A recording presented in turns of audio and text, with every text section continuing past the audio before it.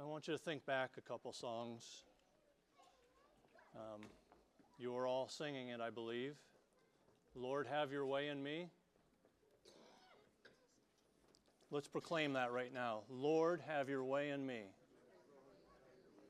Speak it out loud, people, like you mean it. Lord, have your way in me. That's why we gather here on Sundays, right? And the key, I'm going to be talking about keys a little bit today. One of the keys to Lord having your way in me was the next song that the band went into. Who knows what that song was? I surrender. Lord, have your way in me. I surrender. Pretty simple, isn't it? Amen. But good morning to you all. Good morning.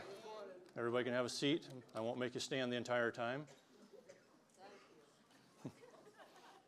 Do you know in the Old Testament there's quite a few places where it said that they stood and heard the word of the Lord for hours? That's the reverence they had for the word of God. Now that the kids are all out of the room, what's 2 weeks from today? Anybody know? A lot of anticipation for it, right? Anybody excited about it? All right, good. A lot of work going into it, right? Everybody have their trees up, decorations. And we drive by some houses and you know they put hours and hours and probably hours of work preparing their house with decorations to celebrate the birth of our Savior, right? Should we celebrate it? Okay, a little hesitation there. I'm not trying to trick you. It's the greatest gift ever given, right? The birth of Jesus Christ, the gift from God, the gift from our Heavenly Father, the greatest gift that's ever been given. So we should celebrate it. We should remember it. But the question I'm going to ask is, how much time do you spend decorating for Christmas as opposed to how much time do you spend inviting the Savior into your heart to change you, to cleanse you?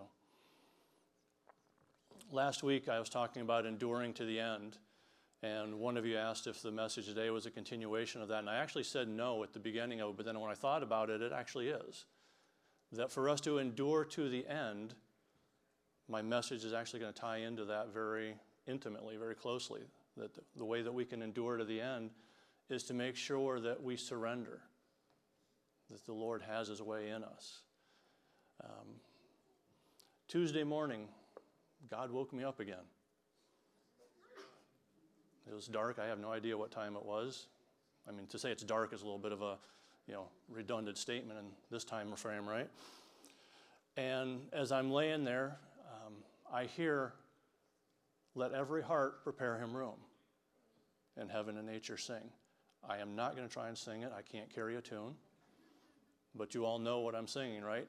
That's all I heard was, "Let every heart prepare him room, and heaven and nature sing." That's all I could hear, and I grabbed my flashlight, grabbed my notepad here and my pen, and woke my wife up at some point. She said, "What are you doing?" Scribbling down 2.5 pages of notes is what I was doing as God was talking to me. Tuesday morning when the light came on and, the sun, and I got here to church and I started doing a little bit. I searched heaven. That's the only thing I could hear was heaven and nature sing. And so I searched that as a song title, and there's actually songs that come up as heaven and nature sing. And so I started playing the one, and it didn't sound right. The whole entire first verse was a different song, if you will, or verses, and then it went into the familiar song. Everybody know what song I'm talking about? What is it? Joy to the World. All right, so I wasn't the only one lost on that. Anyhow, God used that just to prompt me to bring the message that we're bringing here today. The title of my message is "Prepare Him Room." Let every heart prepare Him room. Turn in your Bibles to Luke chapter 2, please.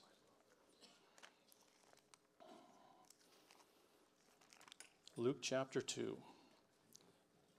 And I'm going to read, and if you can, imagine me speaking like Linus. Some of you of the right age, you know exactly what I'm talking about. You already hear Linus talking, don't you?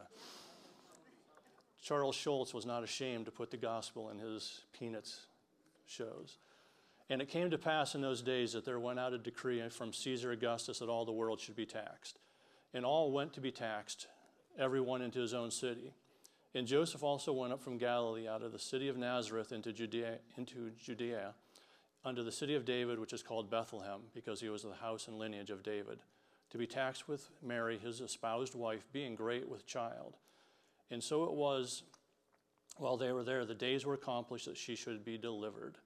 And verse 7, and she brought forth her firstborn son, and wrapped him in swaddling clothes, and laid him in a manger, because there was no room for them in the inn. Familiar passage. There was no room for them in the inn. And what I want you to do is I want you to maybe get rid of some of the thoughts and images that you have that they were stopping at the Holiday Inn.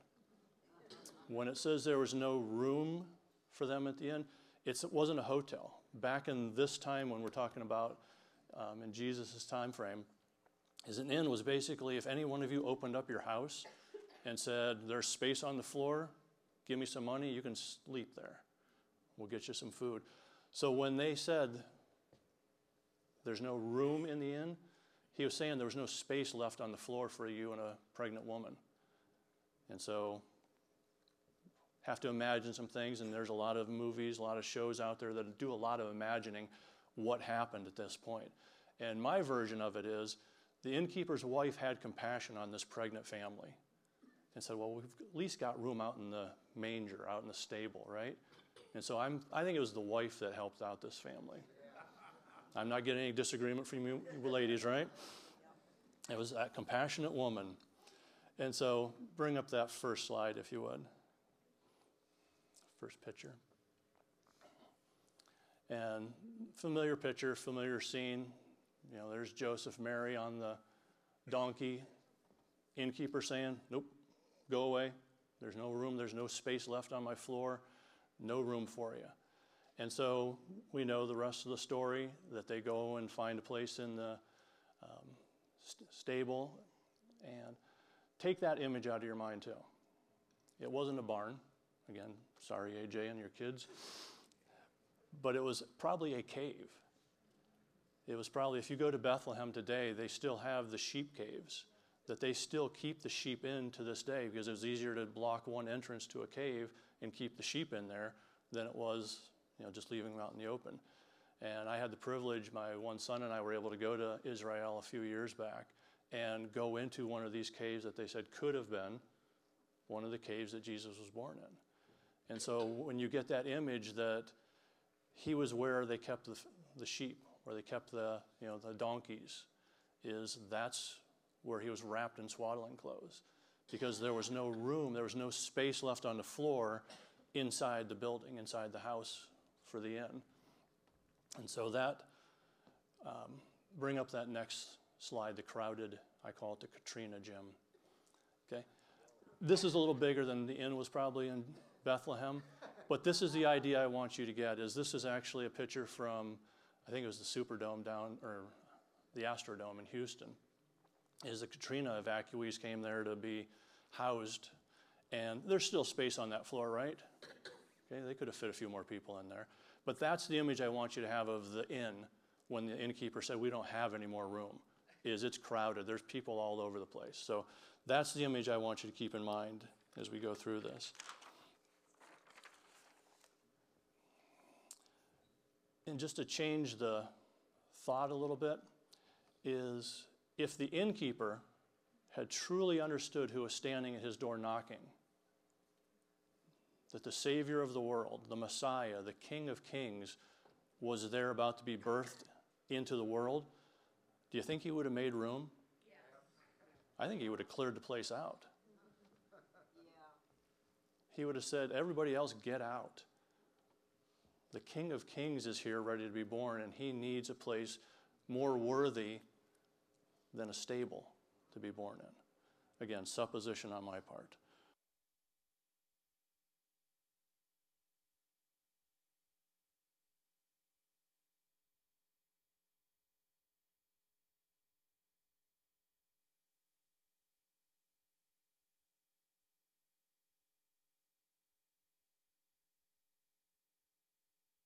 with whatever you want to in that picture.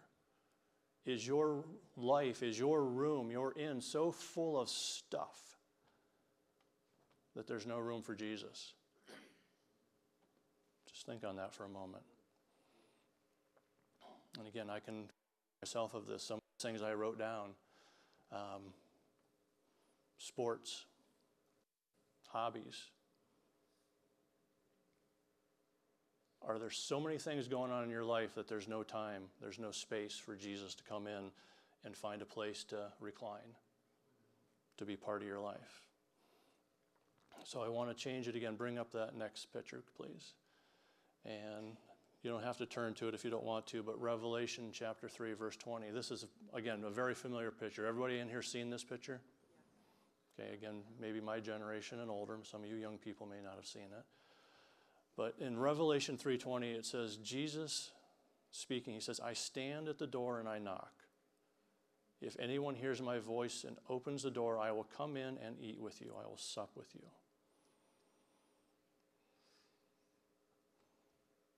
So just keep that picture up. Just leave it up there. Is that Jesus stands at the door and he knocks. And if we hear his voice and open the door, he will come in and sup with us. So again, back to our lives. Our inn, if you will. Is our life so hectic? Is it too crowded? Is it too noisy that you can't hear him standing at the door and knocking? Is your schedule too busy that you don't have room for him? So in preparing him room, I'm going to use some scriptures to demonstrate how we can prepare the room, how we need to reevaluate. That's a word that we've been hearing, reevaluation. Is we need to reevaluate what we're doing with our lives, the lives that he gave us. You know, our life is a gift from God. And so we need to evaluate how we can prepare him more room. What do we do with our time? What do we do with the things that he's given us? Who do we surround ourselves with even? Is we need to evaluate those things based on a higher purpose. And the purpose is, does the activity that I'm doing bring me closer to God? Do my friends influence me to be a follower of Christ or more like the world? How do I use my money? Do I use it to glorify God or do I use it to glorify my flesh? And even as we were driving here this morning, is how many of you have ever been told, act like a Christian? Anybody ever been told that? Okay. Act like a grown-up. I'm sure some of you have been told that one, right? And I said, I don't like that. Because when you watch a movie and you see an actor, is that the real person? No. So if to act like a Christian, is that saying you're really a Christian? No. I think the way we need to say it is, be a Christian. Yeah. Don't act like one, but be a Christian. And the only way to do that is to constantly be surrounding yourself with others that are going to prod you, provoke you to good works, that are going to challenge you to know Jesus even more intimately than you do now. So turn to Mark chapter 2.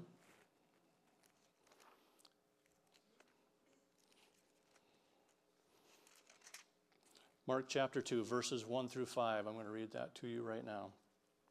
And Jesus entered into Capernaum, and it was noised that he was in the house. It was reported that he was in a house. And straightway many were gathered together, insomuch that there was no room to receive them. So here we have the opposite thing. The first time Jesus came to a house, there was no room for him. This case, in Mark, there's no room for anybody else to come into the house because Jesus was there.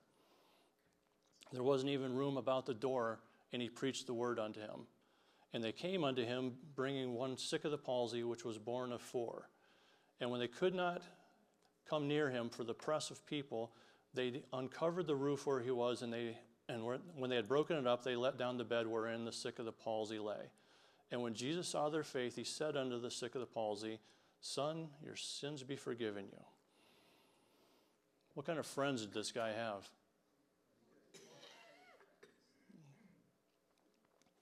What kind of friends do you have?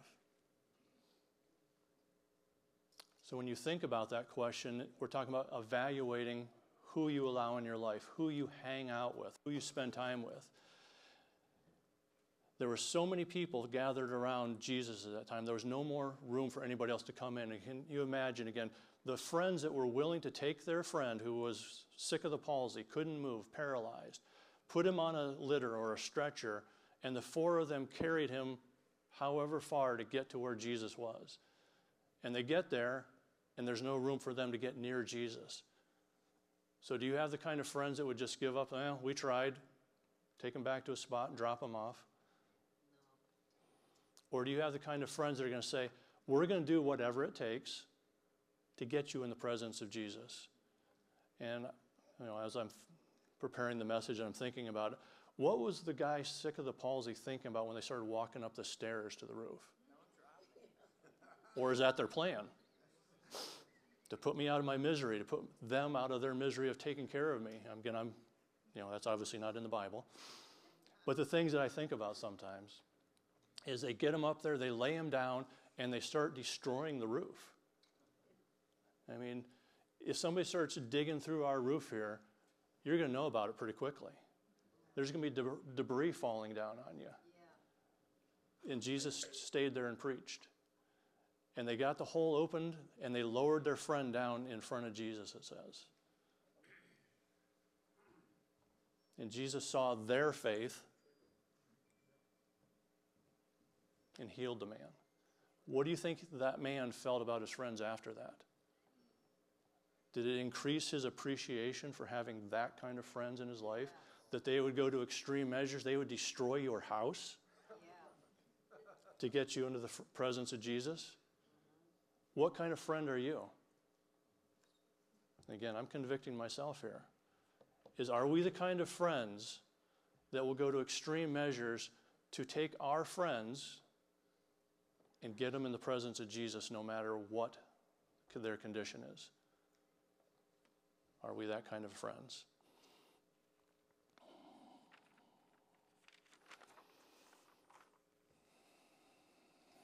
As Christians, not acting like Christians, but being Christians,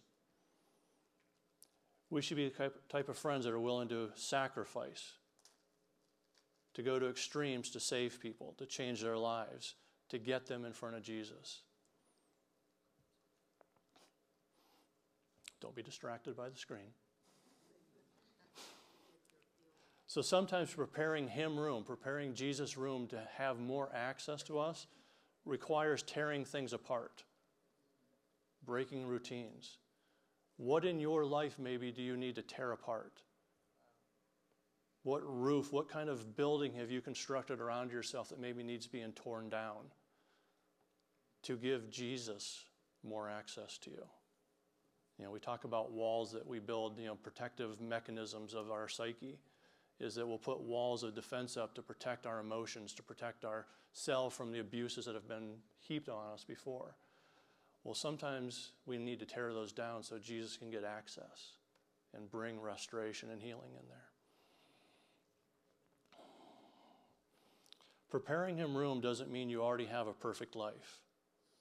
And I've asked that question many times. Does anybody in here have a perfect life? None of us do. We still have work that Christ wants to do inside of us. But that doesn't mean we don't have issues. You may live a good life. You don't have any of the big sins. You're not a murderer. You're not a child molester. But in the song it says, let every heart, not just those that think they need him, but let every heart prepare him room, right? So who's included in that? Anybody excluded, or are we all included in preparing him room? We need to prepare him room. So turn to Mark chapter 5, just a couple pages to your right.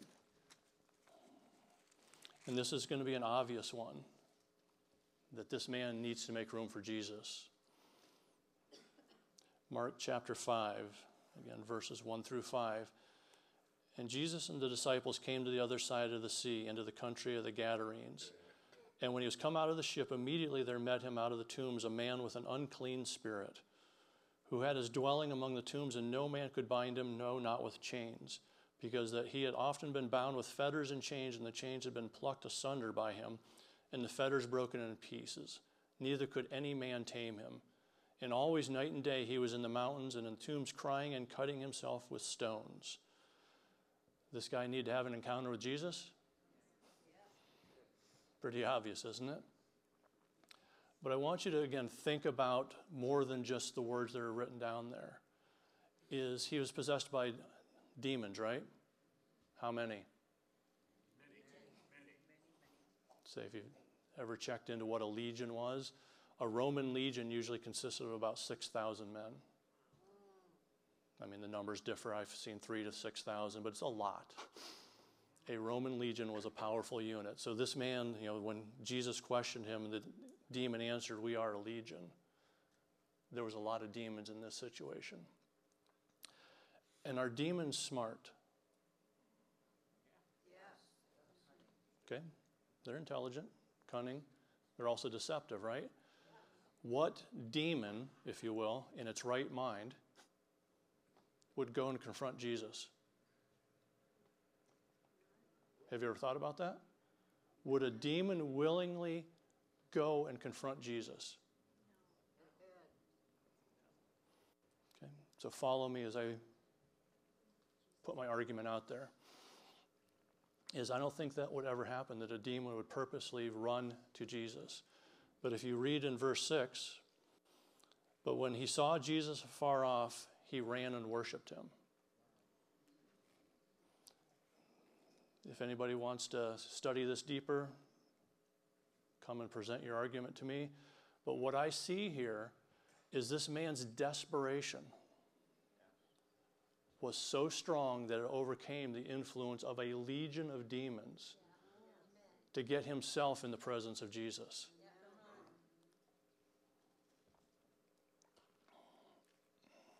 And when he carried the demons in front of Jesus, they had no choice but to speak because Jesus commanded them.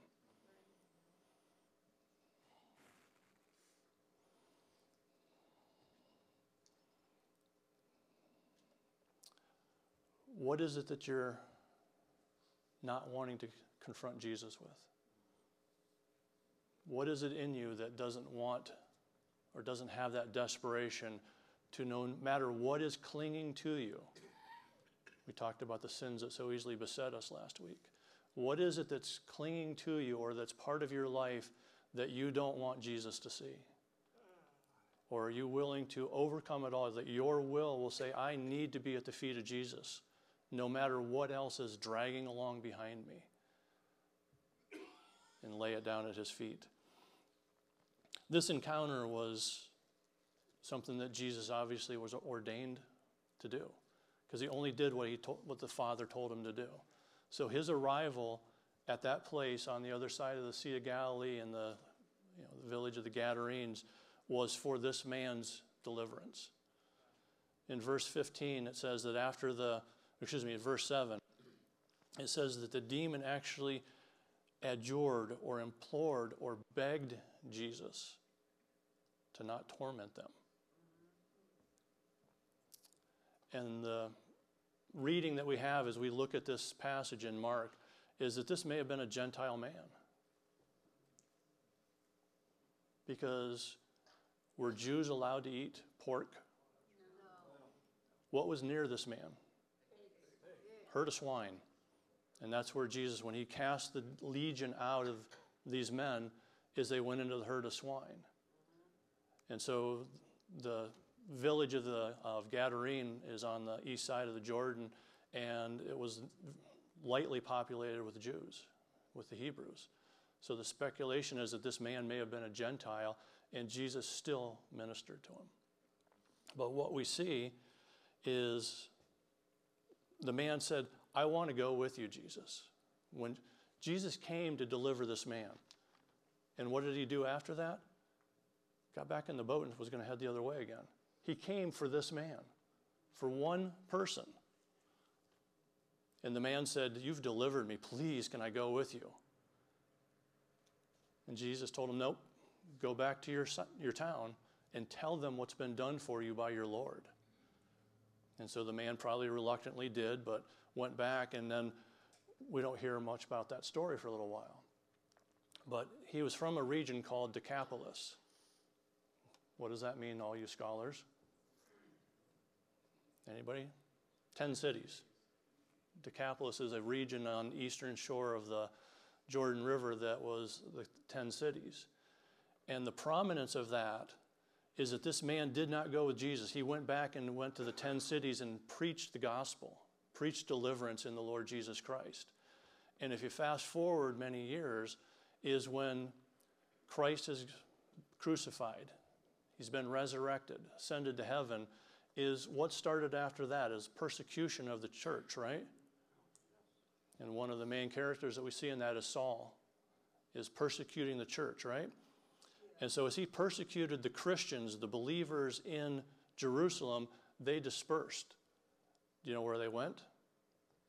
Decapolis. Because they knew that there were brothers and sisters in Christ that would take care of them in Decapolis. Because of one man's encounter with God, Decapolis became a place of sanctuary for the Christians fleeing Jerusalem to go. And that's why when you read in the book of Acts that Saul was on his way where? Damascus, which was one of the cities of the Decapolis. He was going there to bring back the Christians from Damascus to persecute them in Jerusalem. So one man's encounter changes the lives of many people. Are you that person? So preparing a room is an obvious thing if you have demonic influences, and I'm going to ask you to even think back to some of your childhoods, is what did you allow into your life? Did you have Ouija boards, seances, watch satanic movies? No. Hopefully all of us can say no. But if you can't, you need to run to Jesus. Ask that influence to be cut off from your life, to be cast out, so that that influence no longer has an opportunity to come into your life. It's an opening in your armor. So as Jesus' blood cleanses us of our sins and our addictions, demonic influences, it becomes part of our testimony. But it also makes more room for his presence to be in us. And so each one of us individually, because it is a personal gospel, but it's also a corporate gospel, that every single one of us is part of his body. Praise Fellowship, the church worldwide, is in his name we have to be a place for the persecuted, the sick, demon-possessed, and oppressed, that the lost can come and find a sanctuary from attacks and abuse. So when people walk through those doors out there, what are we presenting to them? As Christ's representatives, as people come through those doors out there, they're hoping to find him, right? Why else do people come to church? Just because it's something to do on Sunday morning? Okay, it shouldn't be. It needs to be a place where people can come and be welcomed, where they can get a hug, that somebody's willing to talk to them. That's all of you. All of you have that purpose for being here, is so that when those that are lost, sick, persecuted, life is in turmoil, that there needs to be somebody here that's willing to put out a hand to them, put out a hug to them. Are we willing to do that? Are we willing to be like Jesus? Or do we want to just act like Jesus? Is God's love extreme? It knows no bounds, does it? I mean, we're preparing to celebrate Jesus' birth, but behind me all the time is that thing right there. Okay? That's how extreme God's love was. Is he said, I'm going to give you my son, and think of Jesus as that little baby. He was a normal baby. He would fit right in here like all 5 of my children did. But yet his purpose for being born as this little baby, this perfect, innocent little baby, was to someday to end up on that thing. To be tortured, brutalized, and killed because God's love for you is extreme. Each one of you individually, God's love is for you and you only. So are you willing to say, here I am, Lord, use me? Preparing him room can literally mean that. Is you have to look at your life. How many hours do each one of you get today? Again, we're all allotted 24 hours in our day, 365 days in the year, right? Is your schedule so busy, other than Sunday morning, that there's no room for Jesus to speak into your life?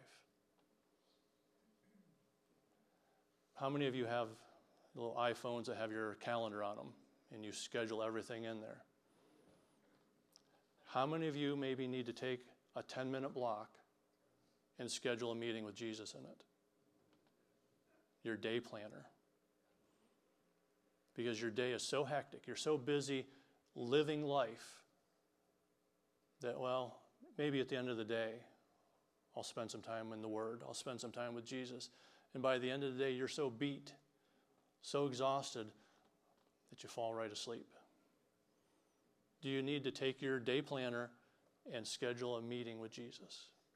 Sometimes it's something that may not sound drastic, but how many of you would that benefit? To just say, 11:10 to 11:30 tomorrow, I'm going to spend some time with Jesus. I'm going to spend time in His Word. You may need to dedicate, we've got a dedicated prayer room right over there. That's the purpose of that room over there, is for prayer. We use it for other things. But it's a prayer room. Movie came out a number of years ago. I think it was called War Room. Yeah. Okay. What was the war room? It was a closet, wasn't it? Yeah. Okay. Something as simple as that you dedicate one place in your house, that when you enter that place, it's dedicated to your meeting with Jesus, the Holy Spirit to teach you. It can be a closet, it can be a chair. How many of you know who Susanna Wesley is? Ever heard that name? No. Okay. More people have probably heard of John Wesley. Oh, yeah. Charles Wesley, I think it is. Charles Wesley wrote hundreds of hymns. John Wesley was a famous preacher. Susanna Wesley was their mother. And those of you that know who Susanna Wesley, how many children did she have? 8? 18, okay. It was a lot. She had lots of children. Okay? Can you imagine her house and her trying to get time with Jesus? We're going to give her 18 kids. She may not have had that many, but we're giving her 18 kids. That is a house of chaos. But Susanna Wesley trained her children. And she said that when she sat down in this certain chair, she would take her shawl and bring it up over top of her, and she would make her own prayer closet. And her children knew that when Mom was in the shawl, leave her alone. She's spending time with God. And look what it did with at least 2 of her children. It impacted their lives where they influenced England and the United States to a huge degree, because this woman dedicated part of her day, and her children were to see it every single day. Mom's in the prayer closet.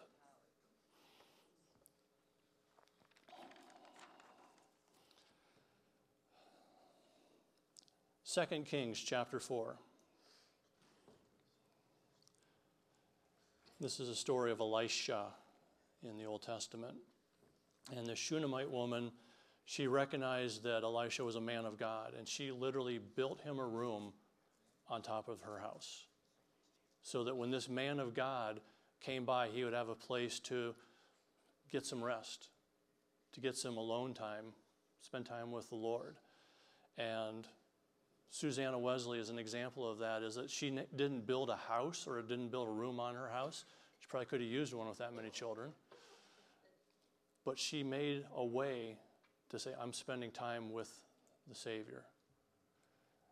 That's what this woman did in the book of Kings. Is she dedicated a room and said, this is a place for the man of God to have when he's in the area. Is if you set aside that 10-minute block of your day, you're building a room that's saying, Jesus, you're welcome here. When I'm here, you're welcome here. Making that time for him. So preparing him room. AJ, come on up. I'm going to close shortly here. AJ's going to play some keys, and you're going to recognize, hopefully, the song that he's playing. To prepare him room. Let every heart prepare him room. I'm going to leave you with 5 keys to preparing him room. The first key is be listening for his knock. The word says it will know his voice. In John chapter 10, verse 27, it says, my sheep hear my voice, and they follow me. So do you know Jesus' voice? And if you could bring that picture back up of Jesus standing at the door knocking. And the words that the Holy Spirit inspired John to use when he wrote the book of Revelation is a key. It says, Jesus stands at the door. Does he barge into your house? He's standing there. Is he standing there just waiting for you to come out sometime? He's standing at the door, and it says he knocks. He's trying to get your attention. And it says that if you hear his voice, so I think he not only knocks, but he calls out our names. Because it says if we hear his voice, we recognize it. We need to unclutter our mind. How many of you have cluttered minds? That your house may be spotless. Everything's in order. You don't have a Katrina gym look setting where there's things spread out all over the place. My grandmother was a collector, hoarder, if you will. She literally had aisles that you had to walk through her house in because she had so much stuff piled up all over. There was no room for any guests almost. But you may have a spotless house, but how's your mind? And that one picture you saw, or I saw it flash up there momentarily, was showing a cluttered mind. And all the different things that are occupying your time. You've got anxiety, you've got tasks, you're controlling things, you're trying to experience things, your schedule, all those different things that are going on in there. How do you deal with a cluttered mind? How do you prepare him room in your mind? Philippians 4:8. It tells us to think on these things. And what are those things that we're supposed to think of? The things that are true, honest, just, pure, lovely, things of good report, virtuous, praiseworthy. Think on those things. So if your mind is occupied with thinking on Philippians 4:8, how much of that's going to be gone? How much clutter from your mind is going to be gone if you think on the things of Christ? So be listening for his knock. The second key is evaluate how you spend your time. Evaluate how you spend your money. If you ever listen to any financial teachings, one of the things that they can tell you is, or they say pretty commonly, is give me your checkbook and I'm going to see where your heart's at. What you do with your money is an indication of where your heart's at. So evaluate your time, how you spend your time, and evaluate how you spend your money. The third key is evaluate your friends. That sounds like a fun one, doesn't it? When you spend time with other people, are they influencing you to be more like Christ? Or are they influencing you to be more worldly or to fall back into the old patterns that you may have had before you came to Christ? When you spend time with the lost, and again, that's something I want to make clear. I'm not saying we should cut anybody that's not a Christian out of our life. Because what kind of witness do we have if we only hang out with Christians? We're not called to just be around Christians. We're called to be around each other, to build each other up, to help edify each other. But we're also told to go into the world and make disciples of all nations, right? But the key with that is when you're around those that are lost, those that are hurting, even immature Christians, are you influencing them to be more like Christ? or are they influencing you to return to your heathen ways? So evaluate your friends and how you spend time with them and what you do with the time you do spend with them. Fourth key is remind yourself constantly is that we're in a spiritual battle. What we're seeing and experiencing with our senses in this body isn't the whole thing, is it? Our enemy's intelligent and he's deceptive, but what's his goal? Is it his goal to just make you confused or upset you? His goal is to destroy you, to kill you, to steal your life. So being annoyed and confused isn't great, but his ultimate goal is to destroy you. So we need to constantly remind ourselves of that, is that when you're convicted of sin, repent of it. Don't think about it. Don't meditate on it. Repent of it. If you need to forgive somebody, when do you do it? Quickly.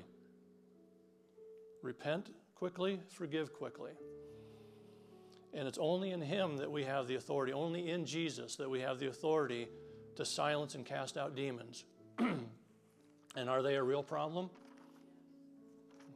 Yes, they are. So key number 4 was to remind ourselves constantly that we're in a spiritual battle and that we need to be putting on the armor of God every single day. The 5th key, and probably an obvious one, is if we go back to key number 1, which was Jesus stands at the door and knocks. We need to hear him, right? But hearing him is not enough. What does it say in Revelation 3:20? He stands at the door and he knocks, and he doesn't just stand there hoping that you'll come out the door one day. He doesn't just come barging in and saying, hey, what's going on in here? We need to have a time together. He calls you by name, and if you hear his voice, and this is the key, you have to open the door. I'm going to put that picture back up there again of Jesus standing at the door knocking. Is he's standing there waiting, he's knocking, he's calling, but he doesn't do anything beyond that. He's waiting for you to do what? Get your butt up off the couch. Get away from the dishwasher, whatever it is you're doing, and go to the door and open it up and welcome him in. That's what he's waiting for. And it doesn't matter how long you've been a Christian, is he's waiting for you to open up the door one more time. Because there's more that he wants to do in you. There's more that he wants to do through you. And it's not just about the one-time experience of meeting with Christ. It's an ongoing, day after day, lifetime decision that I want to be more intimate with Christ, that I know him more than I did yesterday. That 5 years from now, if I can say I don't know Jesus any differently than I did today, I've missed it. I've missed blessings. I've missed his opportunity that he wants to take me and make me more in him than I could ever be apart from him. That's why he sent us the Holy Spirit. That's why he gives us the helper, the comforter, the teacher. So you have to open up the door. You have to be listening. You have to be preparing him room so that he can take you from where you are and use you in a way that you've never imagined, in a greater way. So as we prepare to celebrate his birth in 2 weeks, prepare him room in your heart and open up all of your life to his presence and his love. Are we all willing to do that? And again, I'm going to ask you to be bold. If you are willing to do that, Lord, have your way in me. I surrender. Is stand. Demonstrate your loves. Demonstrate your commitment to who Christ is and what he wants to do with you. And just stand. Can we sing that verse? That verse. So Rich requested we sing Joy to the World together. I was hoping it wasn't the one that went Joy to the Fishes. That's a bullfrog. We'll sing this together. Joy to the world. world the Lord is come. Let earth receive her King. Let every heart prepare him room. Heaven and nature sing, and heaven and nature sing, and heaven and nature sing. Let's sing, let every heart prepare him room. Heaven and nature sing, and heaven and nature sing, and heaven and nature sing. All right, let's close in prayer.